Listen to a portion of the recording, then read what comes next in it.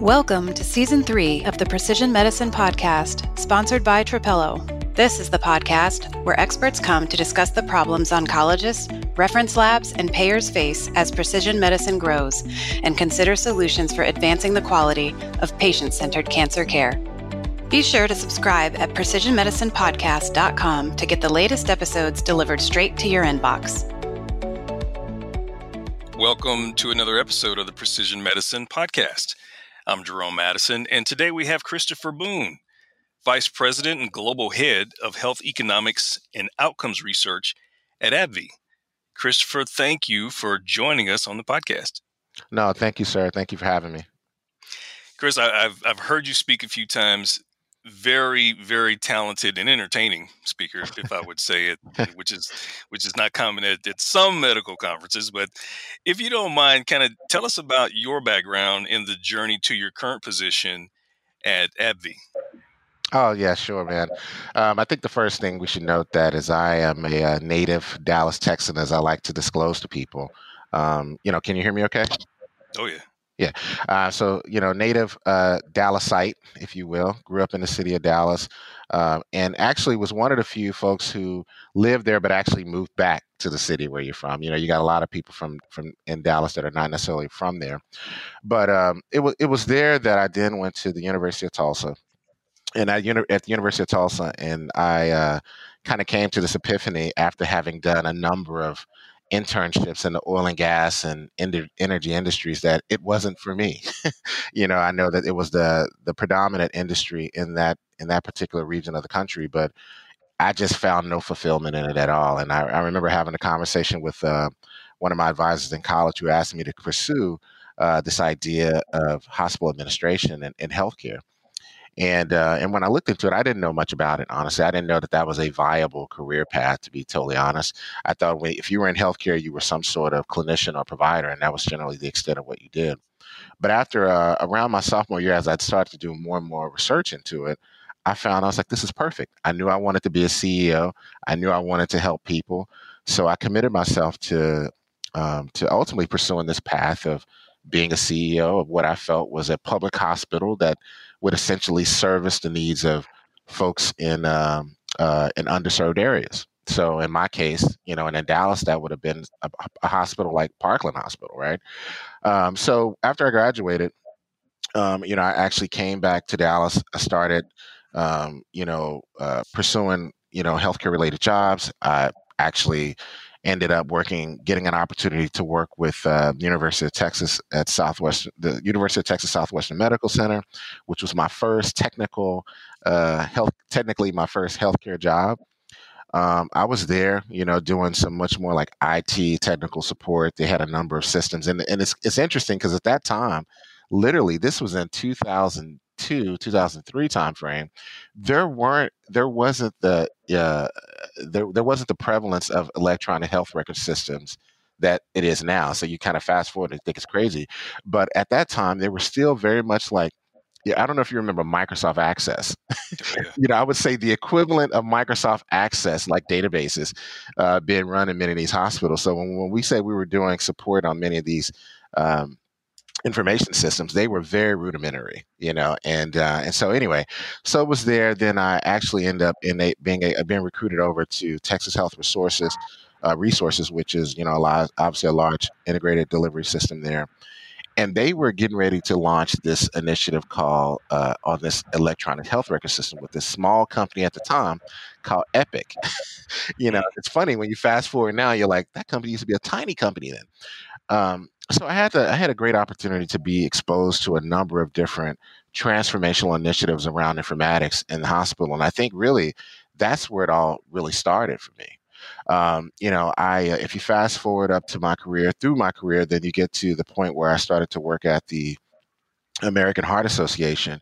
That was my pivot into the area of clinical research, basically the secondary use of data that we were capturing in many of these electronic systems. And so that's where we were starting to get into the world of real world data and real world evidence before we were even calling it that. It was just really the secondary use of data that we were capturing. And so, you fast forward, and I had the great fortune of working at a great firm in DC by the name of Avalier. Then I went and had an opportunity to lead a public-private partnership called the Health Data Consortium, which was affiliated with the Obama administration's efforts of, healthcare reform and health innovation. Then was recruited away to work at Pfizer to essentially expand their initiatives around real-world data and analytics, and then had another great opportunity to really establish an organization called Global Medical Epidemiology and Big Data Analysis at Pfizer as part of that too. So I've had I just think I couldn't have scripted my career any better than it's just organically filled out. And I always think it's great because people ask me all the time, how did you get to where you were, and did you map that out? And I was like, honestly, my career aspiration when I started was to be a CEO of a public hospital, right? I don't think I could have scripted this to any better than what it's worked out. And I'm in many ways I'm grateful for it because I can see the impact that I make, and you go from there. Yeah.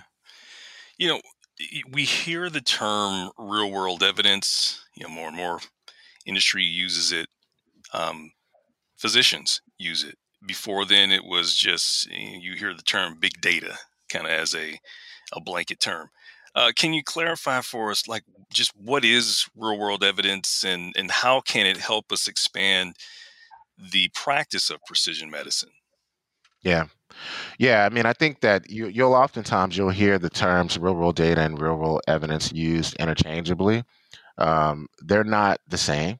The real world data I would more equate to being like the raw data that you're capturing from electronic health records, patient registries, insurance claims data, pharmacy records, even social media data. I mean, and now, which is a big thing as we talk about social determinants, it's environmental data, right? So it's really all the data that you capture outside of a randomized clinical trial that would tell you about the experience of the patient, right? And so now it's important because for the longest time we just relied solely on randomized clinical trial evidence to really tell us around the safety and efficacy of a drug or a therapy in a real world context. And keep in mind, real world evidence itself is not just limited to drug therapies, right? You have medical devices, you have other interventions that are being conducted. What real world data is simply saying is that I want to understand how this works in a real world context that's not a controlled environment, right? When you think of randomized clinical trials, you think of a homogeneous population who usually had to meet certain inclusion and exclusion criteria to even qualify to be part of the clinical trial. So it's intentionally controlled, and that's really to see if there is if there's a substantive effect of whatever intervention on the patient and their health condition, right? And so when you think about real world data, what you're really saying is that the world is really not controlled. The human population is not that homogenous. You have people that deal with comorbid conditions. You have folks that live in certain environments, others who don't. Certain people that have access to care, others who don't. You have folks that fit a certain genetic profile. You have a number of factors that contribute to the overall health condition of an individual, and that real world data is telling us, tell us about those people, and tell us about how effective is this intervention or how effective is this therapy in that real world context. And that's the shift that the world is taking as we start to get more into this whole value-based healthcare system that everyone seems to be particularly enamored with.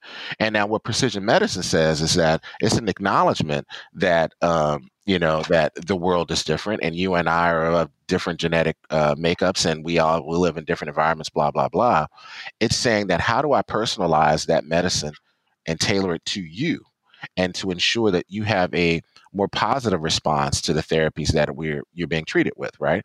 And so if you think about it, I think that a world like oncology, for example, where the patients are all very different, you can utilize that real world data to improve the clinical outcomes for many of those patients. And that's really where the integration of those two really starts to take shape. If you think about areas where, I think folks are looking at real world evidence as being somewhat kind of the solution for all situations. And as an advocate for it, I would never say that, right? But I think in certain situations, as you start to get into many of the rare diseases that are out there, and there's a gazillion of them out there, right? And then you start to get into many of the oncological conditions, you recognize quickly that RWE can tell you a lot about the patient and the patient experience and how we can adjust the treatment protocols to improve their clinical outcomes. And that's really what we're trying to do. So what areas of healthcare do you anticipate this making the most immediate impact on? Here on the podcast, we tend to focus a lot of the conversation on precision medicine's role in cancer care, but we know that precision medicine and obviously the real world evidence is expanding in many different, disease states. Yeah, no, I think that cancer is certainly one of them. And, even if you just focused on the issue of cancer alone, it would be huge, right? I mean, I would be remiss if I didn't acknowledge the fact that I actually just lost a very dear family member, my aunt, to cancer on Monday night. And and it's tough when you kind of experience these things directly, and it's a reminder of why we do what we do. And so, but I definitely think in cancer and all the different tumor types that are out there and all the different cancers that are out there, you can make an incredible impact on on patient lives. But I think that people should fully understand that the idea and the notion of real world evidence is not as novel as we think. I don't think we've used the term, and I mean it's a bit buzzwordy nowadays. But we've been focused on the secondary use of much of these clinical data for a long time. I think about in cardiovascular care, the idea of building patient registries to improve many of the clinical practice guidelines and protocols has been around for at least a few decades now at this point. So in that case, it wouldn't necessarily be new. I think that you saw this increasingly use of real world evidence over the last 5 years or so, and people are more and more using it. So it's like the new form of big data, I think, in some regards.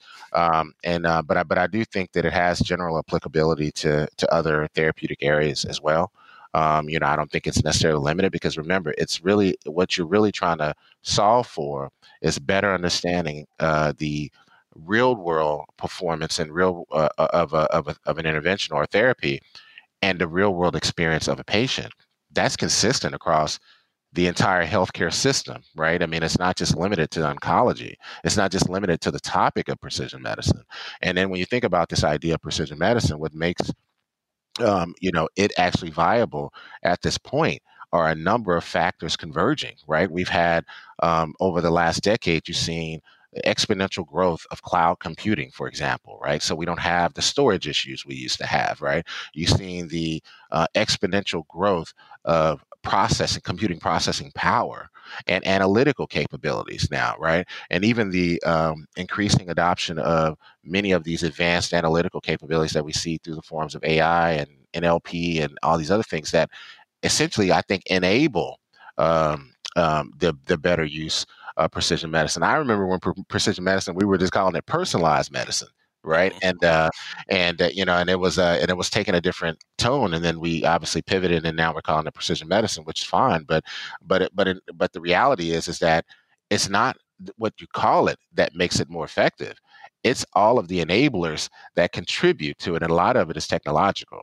And so from my vantage point, I think of this explosion of data and data sources that we have now that we never had before. From everything from wearable technologies to ingestibles that are seemingly becoming more interesting, to the idea of even just the patient-generated health data that we get in a passive way, right? In a passive manner, I think are all contributing to an ability to be much more precise in how we think about precision medicine. I think it's funny because from my vantage point, you can attach precision to literally everything. You can say precision medicine, you can say precision marketing, you can say precision supply chain. I mean, you can apply. It's just really it's about the ability to make much more evidence-based decisions in whatever context you want to apply it to. Yeah. The focus for you and your team at AbbVie is looking at health economics and outcomes research. What are some examples or some ways to leverage real-world evidence to improve patient outcomes or reduce the cost of cancer care? Yeah, yeah, no, I think that's great. I mean, when you think about our group, you can think about a number of key activities that we engage in that would assist in that. I think first thing is that, historically, most HEOR functions or HEOR functions are primarily focused on justifying the economics of therapies, right? And you do that under the context of what's the current standard of care and how is this making it better, right? So the value question is really what you get into. Then one of the key questions that we always get from many of the providers is, okay, if I were to prescribe this medication, what would be the impact of it, to the patient, right? Is it, because there are certain situations where there are therapies that are already on market for particular clinical conditions. And so you really got to say, is this therapy, is it going to generate better clinical outcomes? Is it cheaper? Is it less intrusive, right? Like when you shift from intravenous administration to just oral therapies, is it, and then also I think in the case of where there are new diseases or new disease types, we can always use real world evidence to better characterize those diseases and better understand those diseases. I think one of the key examples I would give is that when it comes to the drug Viagra, right?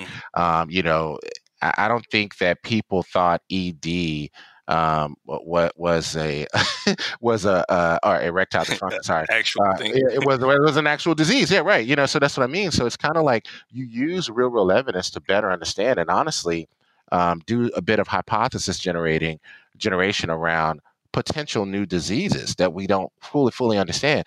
I was actually reading something the other day, Jerome, where they were talking about the anticipation of new diseases due to technology, right? And I was like, man, what does that mean, due to technology? And then, so I'm reading the article, and it's talking about, because now more and more folks are using these virtual reality devices, and many of them are playing these kind of first-person shooter games, like the Call of Duty type of games of the world. Mm-hmm.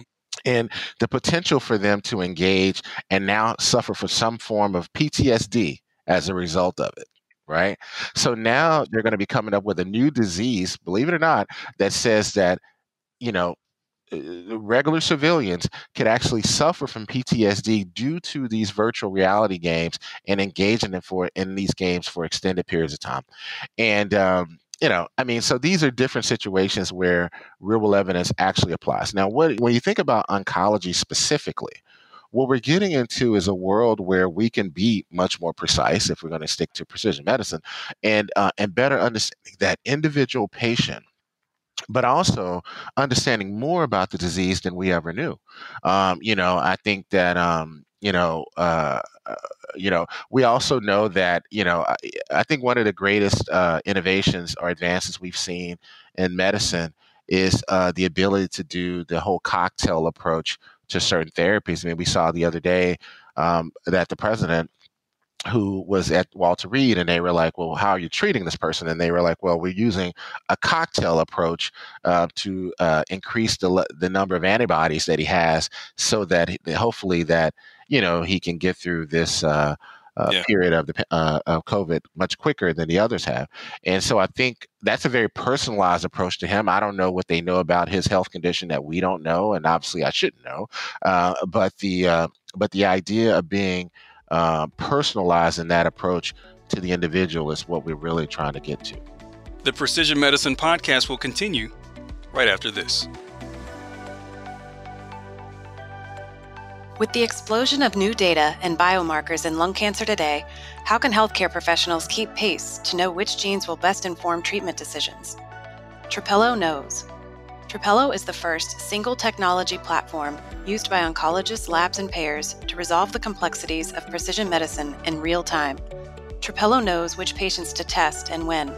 It knows which tests are most appropriate, which labs are preferred, and which tests are most likely to be reimbursed.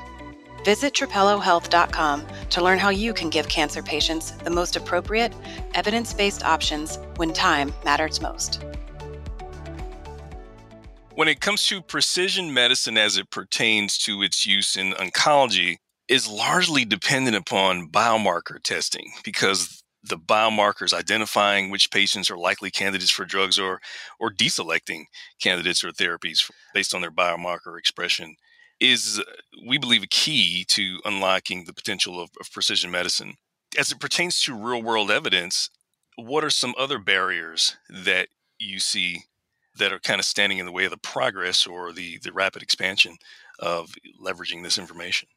Yeah, I mean, I think there's been increasingly interest in biomarker identification and development with the use of RWE in many respects, because if you think about it, if you think about the use of RWE in the context of what we know in our traditional way of conducting randomized clinical trials, what you're looking for is a better understanding of the disease, or to contextualize the disease itself and what we know about it, right? I mean, and then you want to kind of understand the characteristics of the patients and the types of patients who are most affected by these diseases. I think, and then you start to get into, and many of our friends in clinical discovery, what type of biomarker development can we glean from these sort of data and analyses? And so you very much view it like a feedback loop. Now, the issue is when it comes to real world evidence, as you start to get into clinical discovery and clinical development, is that if the goal is to better understand performance of a drug in a real world context, if the drug is not on the market, then you can't fully understand its performance because it's just not there. So it's a data availability challenge, right? But what we can get into is a world where we understand the disease. So if you're focused on drug performance, then that's one thing.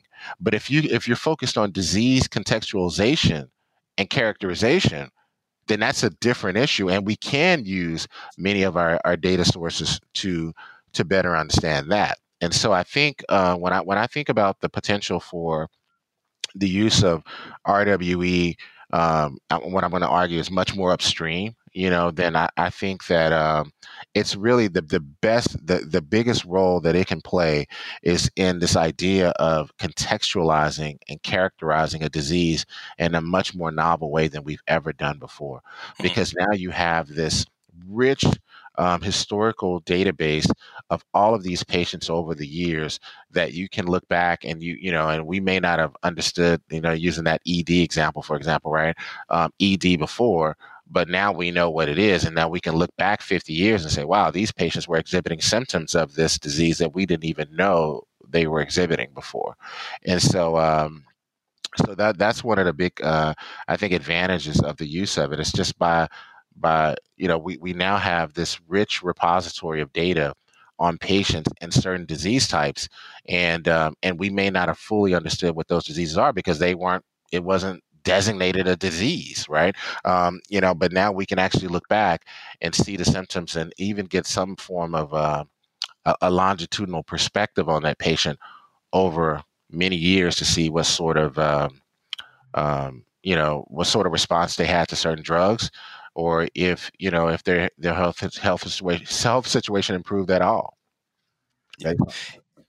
You mentioned artificial intelligence, and I've heard you speak on that. Can an automated system or technology solution help us increase clinical trial accrual while lowering the cost to acquire a patient into clinical trials? Yes. I guess simply put, I mean, I think the reality is that we are at a place where we're generating so much data. I mean, and it's unbelievable. And one of the stats that I saw within the last couple of years is that we were generating this exponential amount of data, but we were only analyzing less than 5% of it, right? And so I don't think it's not a matter of if we should use AI; it's a matter of how. Right? Because I don't think that, we can analyze the data at the pace at which we generate it in order to really get those insights. And so when it comes to something if we're using the idea around and this is one of the greatest benefits of real world evidence is the ability to identify patients, and identify where they are. Um, you almost can't rely on human intervention or human analysis to be able to comb through all of that data and be able to make a clear determination as if they are best fit for participation in this trial, or even if they're in the trial, fully understanding what their clinical outcomes were and if certain endpoints were met and so on and so forth.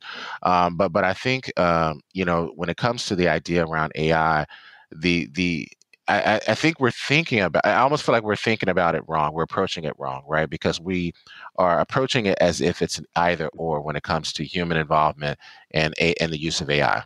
Good point. I'm not going to go off and say that the AI itself is only as good as the data quality or the data source that it's deriving the data from.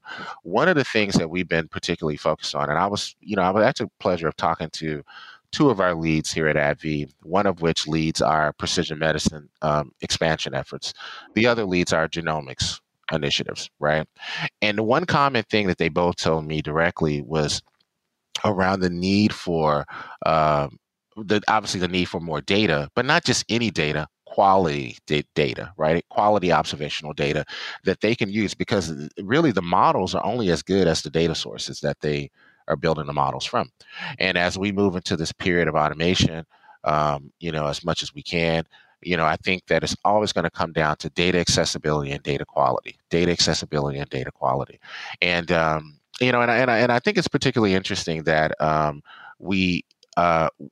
I don't think when you think about organizations, especially pharma companies, and their attempts at AI, we're approaching it in a way that, oh, I've invested in this AI, therefore I should be able to cut costs everywhere else. Hmm. I think that just by the virtue of being able to better identify patients and where they are, and improve our recruiting efforts, that would lower the cost of a per patient cost per trial, right? And so the operating cost, I think, is inevitable and will be addressed just by technology. But I don't even think you need AI for that. I just think you need better insights into the locations of where the patients are, and that's really what a lot of real world evidence gets us. But I think AI gets you a greater advantage in its ability to do things in a faster and cheaper way, just by the mere fact of speed to analysis, right? And so that's one of the key things that I think that we have to think about is this idea of how are we effectively utilizing AI and in what situations. I know that there's been a number of attempts over the years to deploy AI in a clinical discovery and clinical development context. One of which was the idea of being able to siphon through all the literature and globally in record time, right? Because a lot of the things you're doing now, you hire epidemiologists, they're reviewing many of these articles and they're trying to be as efficient as they can. But the reality is, if you had some AI capabilities, you could probably comb through much of that literature at a much faster rate, and honestly be much more accurate in what you extract from it, right? Because and that's really the claim to fame that I think technology such as Watson were aiming to do. But I think there is still a role for human intervention, even when it comes to that, because you still need folks that are going to go back and do the spot checking, if you will. I know there are a number of tech companies in the oncology space, by the way, who are using AI to essentially do much of their analysis, and they can't rely solely on the AI as far as from a quality perspective. So what they do is they have, a certain percentage of audit checks that they use as part of the process. I don't know if the human intervention would ever be totally removed. I think you can lower the cost. I think you can lower the cost uh, of trial recruitment for each individual. But it's not just recruitment; it's also retention. That's a big thing too. Yeah. You mentioned one of your early passions is wanting to be a CEO for a public hospital. When you talk about diversity in healthcare administration or talent, there's not a large representation in many cases in the decision makers. What effect do you think that has on the research? I think I'm on record saying more diversity equals better science, and the reality is that we can't understand the response of these of these therapists on these various subpopulations absent having their participation in the studies. I get that there are a number of reasons why certain groups aren't participatory in some of the clinical trials. I mean, if you think about it from the Black community, there's a long history of why we are as a people are much more reluctant to participate in clinical trials. But I tell folks all the time, and is that if we don't have that level of participation, because the reality, what we aim to do, and this goes back to your idea around precision medicine, is to better understand, a person's genetics, their environment, their lifestyle, and ultimately how we can better improve how we essentially prevent and treat diseases, right? And so if we don't get that level of participation, then we're not doing our jobs as far as representing the general population in these studies and making sure that we're seeing the positive responses in all populations, not just one. And it shouldn't just be white males who have historically been the more dominant participant in these studies. Evidence approach to research gives us a greater opportunity for more diverse study candidates to participate in the data. I do. I mean, you think about it. There was a recent study that was on multiple myeloma, and it basically the article was stating that 20% of multiple myeloma patients are African American, for example, right? And the only way you know that is through real world data, right? So 20% of those, 20% of the patient population who've been diagnosed with multiple myeloma are African American. But then they went back and they looked at the clinical trials for multiple myeloma, and they saw that less than 3% of the study participants were African American.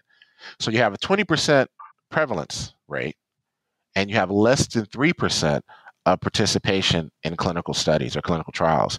And that to me is problematic, would you not say? I mean, so I think that the advantage that real world data gives us in these different situations is that we can better characterize not just the disease, but the patient population.